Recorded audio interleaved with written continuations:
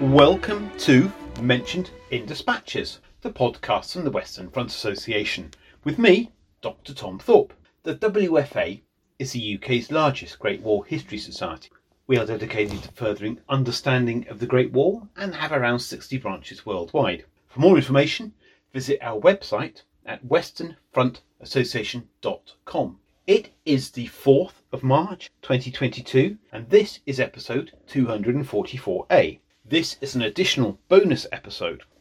And today I talked to heavy metal frontman Joakim from the Swedish band Sabaton about their new album, The War to End All Wars, which is released today. This takes its inspiration from the Great War, and Joakim spoke to me about how the Great War shaped the band's music. This is released to the Nuclear Blast label. Joakim spoke to me from his office in Sweden. Joakim, welcome to the podcast. Could you please start by telling us about yourself and how and why you became interested in the Great War? Oh, well, I'm a heavy metal singer from Sweden, I guess. And several years ago, when we started out playing, writing lyrics was always, well, a necessary evil, I guess I'd call it. And then slowly but surely, we realized that military history was something for us. When we did a song about, I think it was Prima Victoria, about D-Day, we figured out, hey, this is actually quite interesting. Maybe we should make an album about military history. And we've been doing that ever since. And I guess the idea of making, a concept album or several about the Great War came, I guess, in 2007. But we took our sweet time to get there.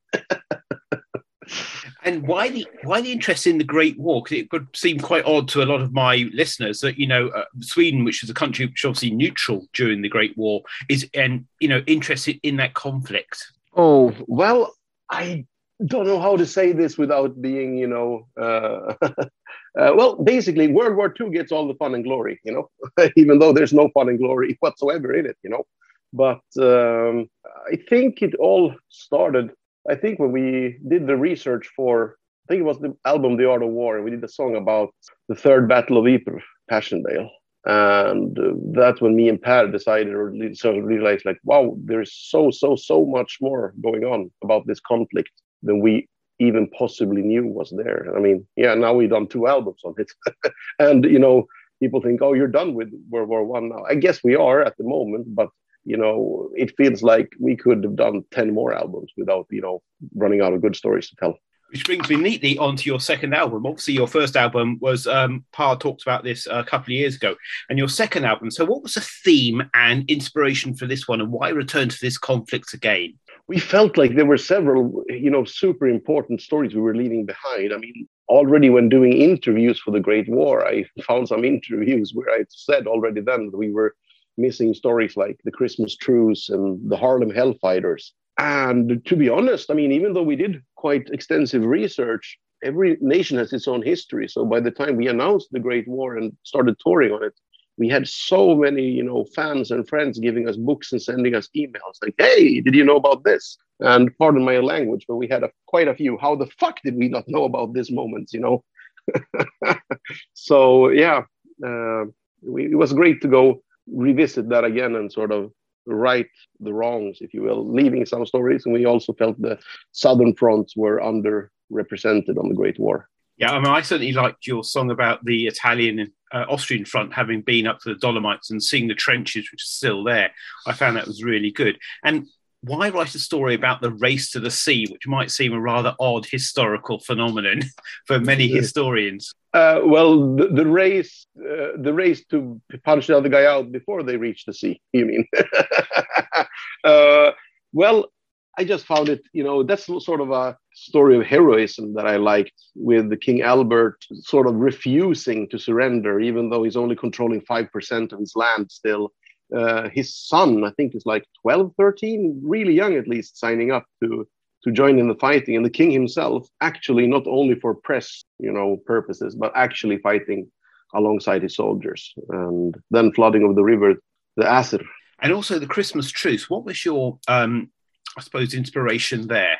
I don't know. I know it was the toughest thing we ever did, because we wanted to have that already on the Great War. And I tried, but I couldn't get the music right.